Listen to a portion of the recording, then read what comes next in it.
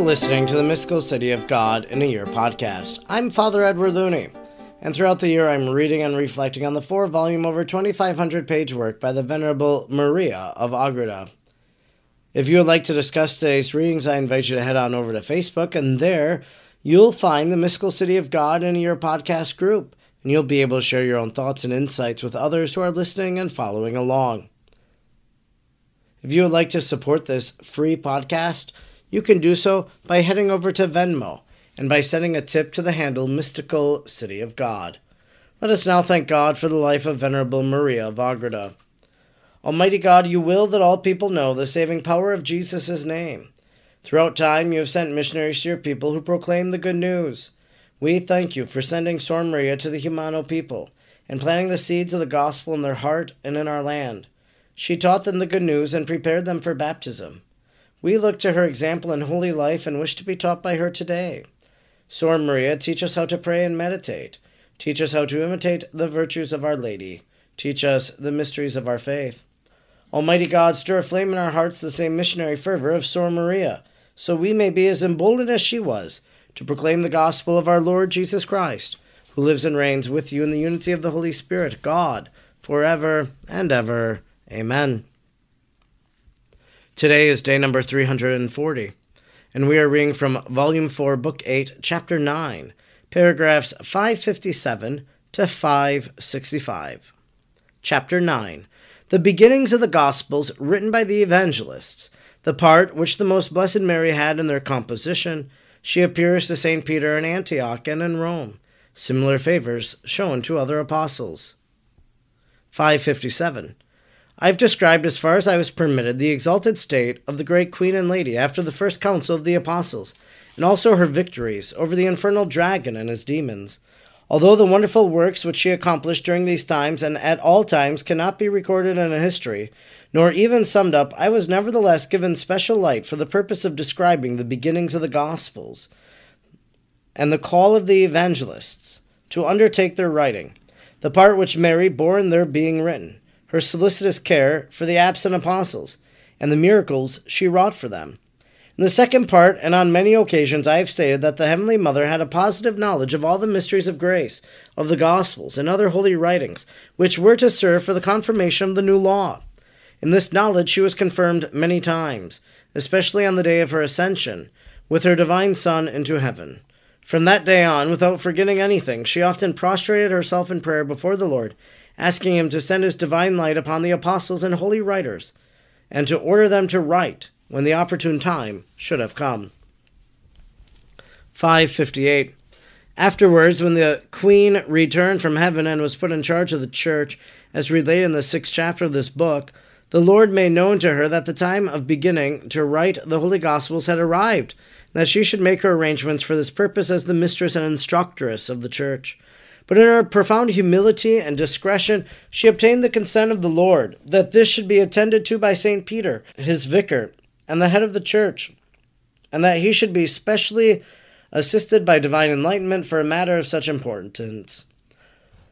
All this was granted by the Most High, and when the apostles met in the council mentioned by St. Luke in the 15th chapter of the Acts, after they had settled the doubts about circumcision, as I described in the 6th chapter, St. Peter proposed to them all the necessity of recording and writing the mysteries of the life of Christ our Savior and Teacher, so that they might be preached to all the faithful in the church without variation or difference, thus doing away with the old law and establishing the new. 559.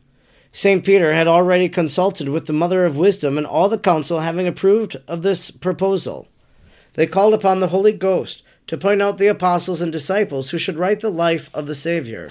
Immediately a light was seen descending upon St. Peter, and a voice was heard saying, "The high priest and head of the church shall assign for the recording, the works, and the teachings of the Savior of the world." St. Peter and all present prostrated themselves, giving thanks to the Lord for this favor. When all of them had again risen, St. Peter spoke, "Matthew, our beloved brother, shall immediately begin to write his gospel in the name of the Father, and of the Son, and of the Holy Ghost. Mark shall be the second, who shall likewise write the gospel in the name of the Father, the Son, and the Holy Ghost. Luke shall write the third in the name of the Father, the Son, and the Holy Ghost. Our most beloved brother John shall be the fourth and last to write the mysteries of our Savior and Teacher, in the name of the Father, and of the Son, and of the Holy Ghost. This decision the Lord confirmed by permitting the heavenly light to remain until these words were repeated and formally accepted by all those appointed. 560. Within a few days, St. Matthew set about writing the first Gospel. While praying in a retired room in the cenacle and asking to be enlightened for the inception of his history, the most blessed Mary appeared to him, seated on a throne of great majesty and splendor, the doors of the room still remaining closed. The great lady told him to arise, which he did, asking for her benediction. Then she spoke to him and said, Matthew, my servant, the Almighty sends me with his blessing, in order that with it thou begin writing the gospel, which thou hast the good fortune to be entrusted with. In this thou shalt have the assistance of the Holy Ghost, and I shall beg it for thee with all my heart. But concerning myself it is not proper that thou write anything, except what is absolutely necessary for manifesting the incarnation and other mysteries of the Word made man, and for establishing his faith in the world as the foundation of the Church. This faith being established, the Almighty will find other persons, who, when the times arrive in which it shall become necessary, shall reveal to the faithful the mysteries and blessings wrought by his powerful arm in me. St. Matthew signified his willingness to obey the mandate of the Queen, and while he conferred with her about composing the Gospel, the Holy Ghost came down upon him in visible form, and in the presence of the lady he began to write the words as they are still extant in his Gospel. The Blessed Mary then left him, and St. Matthew proceeded in his history, finishing it in Judea. He wrote it in the Hebrew language, in the year 42 of our Lord. 561. The evangelist Mark wrote his Gospel 4 years later, in the 46th year after the birth of Christ. He likewise wrote it in Hebrew, and while in Palestine. Before commencing, he asked his guardian angel to notify the Queen of Heaven of his intention and to implore her assistance for obtaining the divine enlightenment for what he was about to write. The kind mother heard his prayer, and immediately the Lord commanded the angels to carry her with the usual splendor and ceremony to the evangelist, who was still in prayer. The great queen appeared to him, seated on a most beautiful and resplendent throne. Prostrating himself before her, he said, Mother of the Savior of the world, and mistress of all creation, I am unworthy of this favor, though I am a servant of thy divine Son, and of thyself. The heavenly Mother answered, The Most High, whom thou servest and lovest, sends me to assure thee that thy prayers are heard, and that his Holy Spirit shall direct thee in writing of the gospel, with which he has charged thee. Then she told him not to write of the mysteries pertaining to her, just as she had asked of St. Matthew.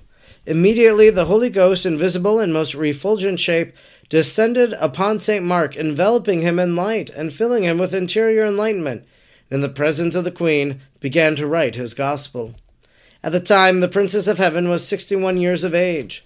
St. Jerome says that St. Mark wrote his short gospel in Rome, at the insistence of the faithful residing there. But I wish to call attention to the fact that this was a translation or copy of the one he had written in Palestine. For the Christians in Rome possessed neither his nor any other gospel, and therefore he set about writing one in the Roman or Latin language. 562.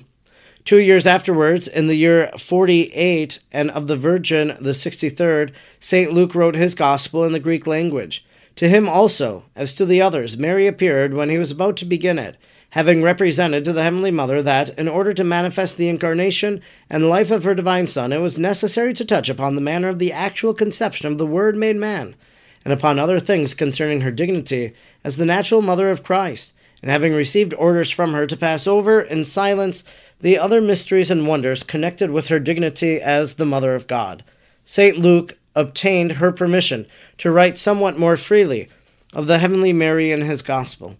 The Holy Ghost descended upon him, and in the presence of the great Queen he began to write his Gospel, drawing his information principally from direct inspiration of Her Majesty. St. Luke continued a most devoted servant of the Lady, and never permitted the image of the sweetest Mother seated on the throne of majesty, as he had seen her on this occasion, to be effaced from his mind. Thenceforward he lived continually in her presence. St. Luke was in Achaia when this apparition happened to him, and there also he wrote his Gospel. 563. The last of the 4 evangelists who wrote the Gospels was the Apostle St. John in the year 58 of the Lord. He wrote his in the Greek language during his stay in Asia Minor after the glorious transition and assumption of the Blessed Mary. His gospel was directed against the heresies and errors which, as indicated above, the devil, immediately after the transition of the Blessed Mother, began to sow for the undermining the faith and the incarnation of the divine word. For as Lucifer had been humiliated and vanquished by this mystery, he at once directed the onslaught of heresy against it.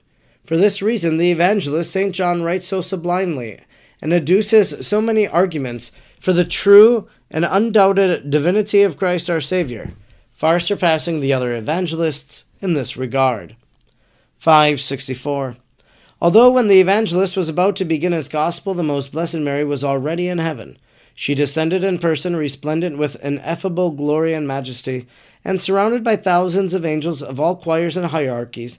Appearing to St. John, she said, "John, my son and servant of the Most High, now is the proper time for writing the life and the mysteries of my divine Son, so that all mortals may know him as the Son of the Eternal Father, as true God, and at the same time as true man. But it is not yet the opportune time for the recording the mysteries and the secrets which thou knowest of me, nor shall they as yet be manifested to a world so accustomed to idolatry, lest Lucifer abuse them for disturbing those who are to receive the faith in the Redeemer and in the Blessed Trinity. The Holy Ghost will assist thee, and I desire thee to begin writing in my presence." The evangelist worshipped the great Queen of Heaven, and was filled with the divine Spirit as the others had been. Assisted by the kind Mother, he immediately set about writing his gospel. Before she departed to the right hand of her divine Son, she gave himself her benediction, and promised him her protection for the rest of his life.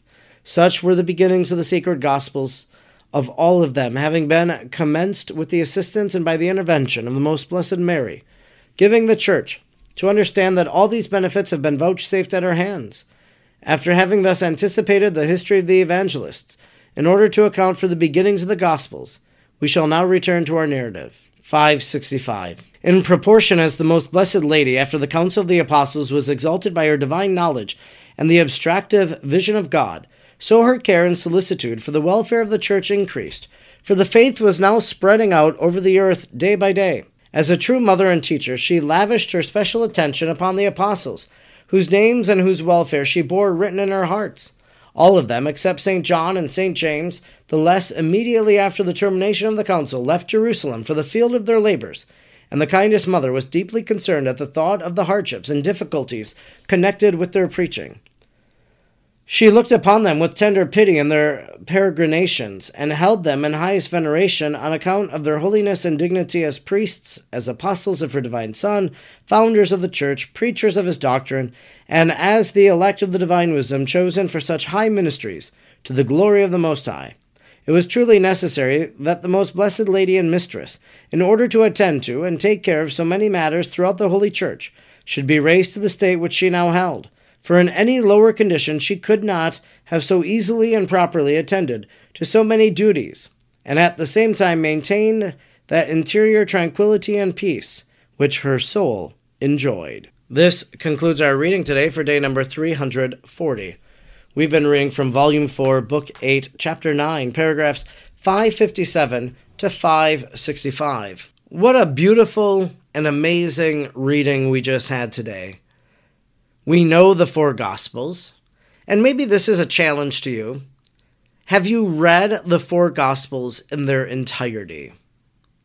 It's a good question. We hear the Gospels often at Mass, but have you yourself went through chapter by chapter, just as we're reading paragraph by paragraph of Maria of Agreda? We should read the Gospels. We should read the four evangelists, Matthew, Mark, Luke, and John. And maybe if that's something you haven't done, that's something you should resolve to do. Maybe in the next year. Make that kind of your spiritual resolution. Or maybe it's something good for the season of Lent next year to read the Gospels. But to learn how the Gospels were written, when they were written. Now, biblical scholarship disputes the years that the Gospels were written, so I'm sure that whatever Bible scholars say probably doesn't align with what Maria of Agreda wrote, because the scholars are going to be much more nitpicky, whereas Maria of Agreda is just relating what has been revealed to her. The show The Chosen has done a very good job, I think, of capturing, for example, St. Matthew, St. Matthew, called by Jesus, one of the apostles, begins to write down some of the significant events of the ministry of Jesus. Seems pretty reasonable. And then when he would be called to write the gospel, he already had some notes at hand. I'm sure some of these evangelists, as they wrote, that as they were inspired by Our Lady, as they asked for her prayers, that these evangelists, they had to recall what it was that they had lived and experienced with Jesus, what they saw practiced, and so forth, so on.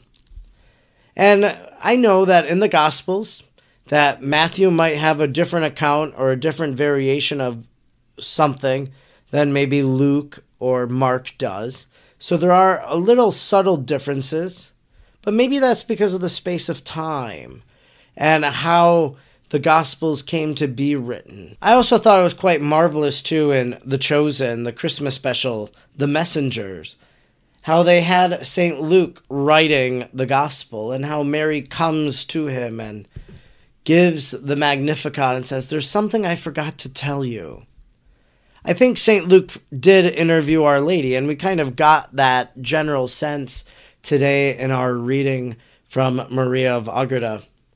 The Gospels are very important. They give us the words of Jesus. And so maybe we should better commit ourselves to the reading of the Gospels, but not just to read them, to live the words and the teachings of Jesus. I'm Father Edward Looney, and throughout the year I'm reading and reflecting on the 4 volumes of the Mystical City of God. I'm grateful you joined me today, and I hope you'll join me again tomorrow. Until then, may God bless you, and Mary pray for you.